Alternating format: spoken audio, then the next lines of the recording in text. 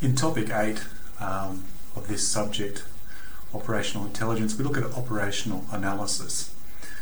And there's two ways that you can interpret operational analysis, and I'll outline both of those. On one level, operational analysis can be looking at the way a particular organisation or agency conducts an operation, so as part of I suppose, an evaluation process. Another way is applying operational analysis to particular problems and puzzles and mysteries and so forth, and we'll talk about that as we go through. So they're the two different ways to think about it. I guess for the most part of this topic we'll be looking at it in the second sense, that is looking at ways that we can structure our analysis where there may even be an absence of structure for us to use. But I do want you to keep in mind that it can sort of be used in two different ways.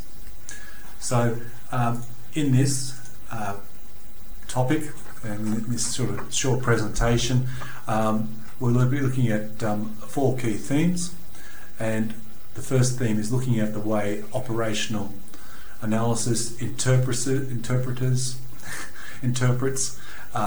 contextualizes information and data for our clients and our decision makers.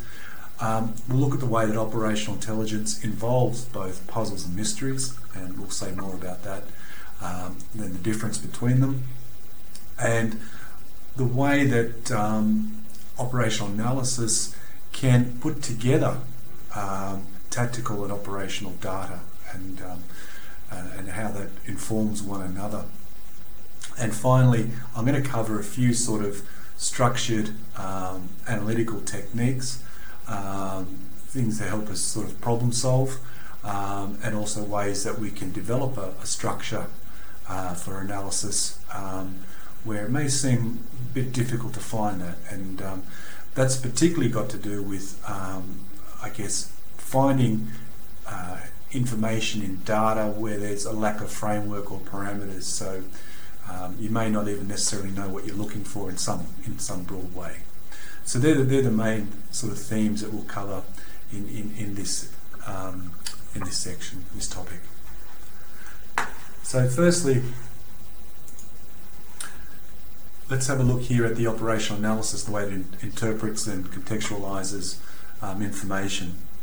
As I said, the first way that we can look at this is to improve the way that operational intelligence agencies operate. So reviewing a particular way that an operation was run, what was good, its weaknesses, its deficiencies, that would need to be addressed in that respect. Also looking at the way that application of operational analysis. So how do we address specific problems? In ways of analysing information, sometimes you're asked to provide a simple fact. Other times there'll be a much larger problem. Obviously, if someone was to ask how many troops are on the south border, you could be able to give that particular number, and that's sort of a factual thing. But sometimes there's more wider problems and issues that we haven't identified, and we'll talk about that. And that falls into the whole third point here about puzzles and mysteries. So let's take a bit of a look at that now. Now, the difference in these terms when we talk about puzzles and we talk about mysteries, a puzzle essentially like a jigsaw piece. It needs pieces, it needs data in order to complete it. But you've got a framework of what it is that you're putting together. And so the puzzle then needs data that's defined, and that becomes, I guess, a little easier to manage. And easier to manage than, say, mysteries. And that's where you've got a lot of data, but really no frame of reference to look at it. It's no way to frame the particular type of issue or problem. Some examples of that I make point of this where I put the lecture notes, or summary rather. With 9/11, the inquiry into that found that there was a lot of data, a lot of traffic, but there was no frame of reference. It was only when they're looking at it in hindsight, after the fall of the tower and so forth, and the terrorist attack, that some sort of framework for putting together that large bits of data was actually possible. So the mystery here is trying to find sense of something when you're not quite sure exactly what it is. And so they're the sort of two differences in approaching operational intelligence. So as I said, there's ones where we know we need data to complete a particular picture, and there are other times when there's a lot of data out there, but we're not quite sure what picture we're to be creating. So there's just some distinctions there worth keeping in mind. I'll talk a little bit now, not very much, about the way that analysis puts together tactical and operational level data. We've sort of covered this in a few other topics in various ways. And we can see that at a tactical level we get information on what is happening, what has happened, and they would then feed into the operational objectives and the overall operational view, and gathering intelligence for that. So they both work together, and they both inform one another.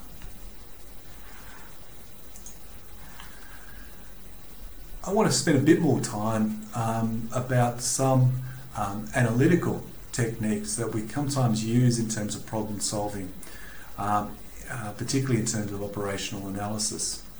And these ones are particularly focused on that more of a mystery approach, and to a lesser extent on that sort of puzzling approach. So some examples of problem-solving tools, and by all means, this is not all of them. There are dozens, and if you read through the text, you'll see a few extras as well. So it's just a matter of doing a bit of extra reading. I think also in the intelligence analysis subject, which you'll probably do, we go into a bit more detail on that as well. For the moment, I want to highlight here a notion called red teaming. I then want us to have a look at traffic analysis and what that means, and finally a look at link analysis and network analysis. And what I'll try and do is tie these back to, putting together information and trying to find a frame in which to make it fit where possible. So the first one I want to talk about is red teaming. Now, I've put a rather long, about 45 minutes piece, a clip on red teaming. I think it was put out by the Council of Foreign Affairs. And so the real key to this, and one of the really important parts of developing good thinking skills, critical thinking skills, is to be able to think like your opponent. So to do that, though, it's not enough just to sit back and conjecture. You've really got to spend time trying to understand the intellect of your opponent or your enemy, and some ways that they do that is through wargaming, where they're actually using people from those specific cultural backgrounds, and getting them to respond to the given situations, given hypothesis and so forth, to get that response. And that's sort of really an in-depth way of seeing how people view particular problems and issues and so forth. So that's one aspect of the red teaming. The other aspect of it is simply allowing outside parties to find fault problems with your operation, or whatever your particular issue is. So a way of red teaming is to really give you that opportunity to be able to reflect through somebody else's eyes, and for other people to look at your particular issue as well. So it's a way of bridging the reality with a theory of what might be going on in your analysis. So that's red teaming, and that, by the way, it's not the complete picture of red teaming, but it gives you some indication of ways that people think and develop some critical thought, and that's what we're sort of aiming for here. The next one I want to talk about is traffic analysis. Now, traffic analysis is interesting because it's really about finding patterns, and I think in some ways this solves well in terms of that mystery category that we're speaking about. Often you could be intercepting data, in the example here being phone calls.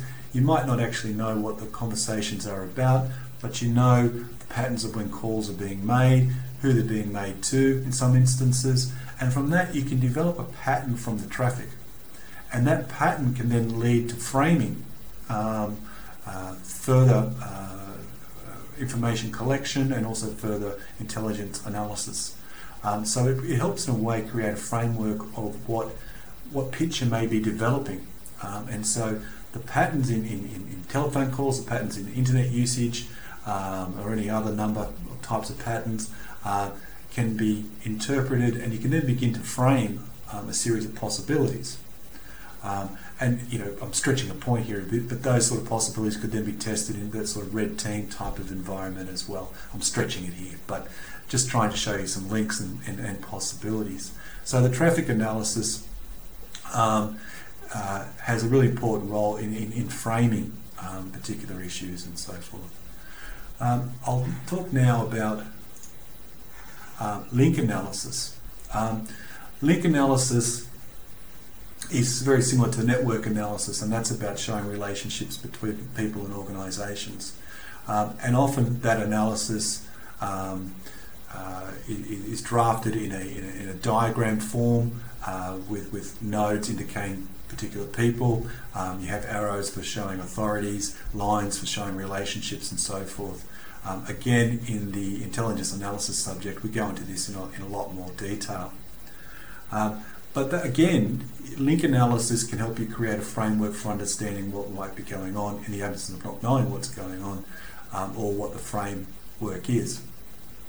And I think in some ways, a lot of what we're talking about can also be in terms of monitoring levels of intelligence. When you're monitoring particular organisations or individuals, and with perhaps very broad framework or absence of a framework, and so these sort of things, the link analysis, the traffic analysis, and so forth, can help create a better framework and a better way to monitor things that are taking place.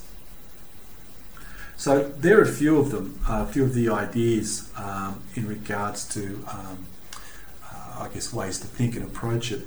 I guess the other thing that I want to talk about, and I'll come to the readings in a moment, but when applying analysis, there's always or using analytical tools, there's sometimes a desire to try and use high technologies and so forth. And often it's not always high technologies that are needed. Sometimes the traditional approaches to analysis work just as well, and so too can low-tech approaches. So I guess the challenge for intelligence analysis is to not be too myopic about the way and the tools that you use to conduct your analysis, but rather broadly reach out and try and use an array of different approaches to understand it. Now, with regards to the readings, I've got two here. The one on spies collect data and analysis provide insight actually works well with this topic, but it also works well with the previous topic as well, topic 7, and that's certainly worth a read, that particular chapter. In fact, the book's quite good too. And we've got something here more on link analysis that will provide you with a better understanding, but also you can check that on network analysis as well, and they provide some assistance. So the overall theme, I guess, of what I'm trying to get across here with operational analysis is that there are intelligence problems, some framed, some unframed, and we need to be able to find the tools and the best approaches to analyse that particular types of information. And I haven't said very much about the evaluating aspects of operational analysis. but essentially they're again ways to look at how an operation had taken place, and there's further reading available on that. So look, that was a rather short topic presentation. I'll quickly show you the some study questions which I think will assist with your learning as well. We're looking here, obviously we've talked about traffic and the intelligence product, what the differences might be with that. We looked at ways that you know, some thought you need to research, have a look at is, you know, can operational data on its own be communicated? I'll let you have a think about that. Also looking at the way that you know, the way it should be tailing particular briefings and so forth, and the importance of timeliness, and we know about that. And finally, we look at some of the different types of tools to be used in questions there based, just to see your responses and your understanding of those. So there's some of the some study questions there that should also help you make better sense of this. So if you have any questions, please don't hesitate to contact.